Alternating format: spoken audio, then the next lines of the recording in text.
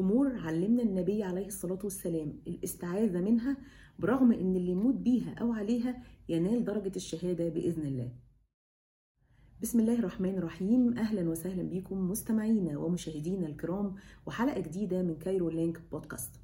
طبعا احنا دلوقتي بنعيش توابع الكارثة والزلزال اللي حصل في سوريا وتركيا. طبعا قلوبنا مع أهالينا هناك، بندعي ربنا سبحانه وتعالى إن هو يستر عوراتهم ويآمن روعاتهم ويصبرهم على هذا المصاب الأليم، ويعني يا رب ربنا يلطف بيهم ويشفي مرضاهم ويرحم موتاهم. الأمور اللي علمنا النبي عليه الصلاة والسلام إن احنا نستعيذ منها، وهذا الدعاء في حديث صحيح رواه أبو داود، كلمات لازم نتعلمها ونعلمها لأولادنا، إنها تقينا من أمور عظيمة جدا ممكن تؤدي بالإنسان إلى الفتن. فالدعاء بيقول في الحديث الشريف: اللهم إني أعوذ بك من الهدم، وأعوذ بك من التردي، وأعوذ بك من الغرق والحرق والهرم، وأعوذ بك أن يتخبطني الشيطان عند الموت، وأعوذ بك أن أموت في سبيلك مدبرا، وأعوذ بك أن أموت لديغا. في الحديث الشريف النبي عليه الصلاة والسلام علمنا إن احنا نستعيذ من هذه الميتات، الموت اللي بيبقى فجأة وبيبقى مؤلم. طبعا أعوذ بك من الهدم، إن يسقط علينا البناء أو يسقط زي ما حصل في الزلزال، فنستعيذ من هذه الميتة. كمان أعوذ بك من التردي، والتردي هو السقوط من مكان عالي، أو إنك تسقط في حاجة منخفضة زي بئر مثلا أو مكان منخفض، زي ما بيحصل مثلا في الانزلاق الأرضي أو الهبوط الأرضي اللي بنسمع عليه.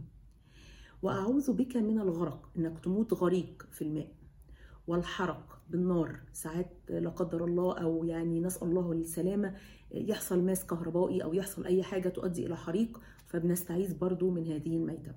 والهرم، الكبر في السن. وأعوذ بك أن يتخبطني الشيطان عند الموت، أن يحضر الشيطان عند الموت، سواء بقى موت فجأة أو موت نتيجة مرض أو لأي سبب.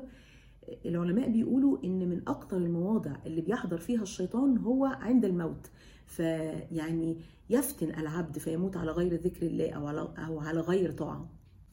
وأعوذ بك أن أموت في سبيلك مدبرا، وهو التولي يوم الزحف، وده طبعا من الكبائر. وأعوذ بك أن أموت لديغا، اللي هو اللدغ من الحشرات زي الحيات والعقارب وما شابهها. الدعاء ده برغم ان اللي بيموت بأحد هذه الميتات هو بينال درجة الشهادة بإذن الله زي ما النبي أخبرنا، إلا إن الموتة نفسها بتبقى صعبة جدا ومؤلمة جدا، سواء على الإنسان نفسه أو على الناس اللي حواليه. أولا لأنها فجأة، ثانيا لأنها بتبقى ممكن ما تحصلش على طول، يعني لو سقط بناء أو حصل أي نوع من الأنواع اللي احنا ذكرناها، ممكن يحصل إن الإنسان يفضل مصاب كذا يوم وبعدين يموت، فبتبقى مؤلمة جدا.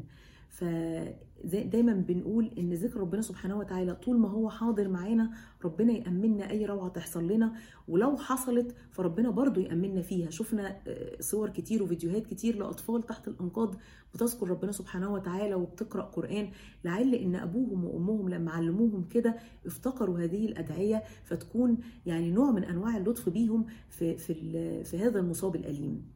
فنقول الدعاء تاني، ويا ريت نعلمه لاولادنا، يكتبوه في كراسه صغيره، يقولوه قبل ما يناموا، يقولوه الصبح مع اذكار الصباح او اذكار المساء بعد العصر. لما يحصل اي موقف يبقى دايما ذكر ربنا سبحانه وتعالى حاضر معاهم. فنقوله تاني: اللهم اني اعوذ بك من الهدم، واعوذ بك من التردي، واعوذ بك من الغرق والحرق والهرم، واعوذ بك ان يتخبطني الشيطان عند الموت، وأعوذ بك أن أموت في سبيلك مدبرا، وأعوذ بك أن أموت لديغا. دعاء جميل النبي عليه الصلاة والسلام هو اللي علمهن، ندعي بيه كلنا في هذه الأيام، وندعي لإخواتنا في سوريا وفي تركيا وفي جميع أنحاء العالم إن ربنا يستر عوراتهم ويآمن روعاتهم، يرحم موتاهم ويشفي مرضاهم يا رب، ويهون عليهم هذا المصاب الأليم. إن شاء الله هنسيب الدعاء مكتوب في وصف الحلقة، وبتمنى تكون الحلقة عجبتكم. يا ريت نحفظ فعلا الدعاء ونكرره كتير. هذه الأدعية بتحمينا، وهي نوع من أنواع التحصين اللي علمنا النبي عليه الصلاة والسلام إن احنا نتحصن بيها. ودايما لما بيكون ذكر ربنا سبحانه وتعالى حاضر معانا بيطمن قلوبنا. ألا بذكر الله تطمئن القلوب. وبتمنى تكون الحلقة عجبتكم، ونلتقي في حلقة قريبة إن شاء الله.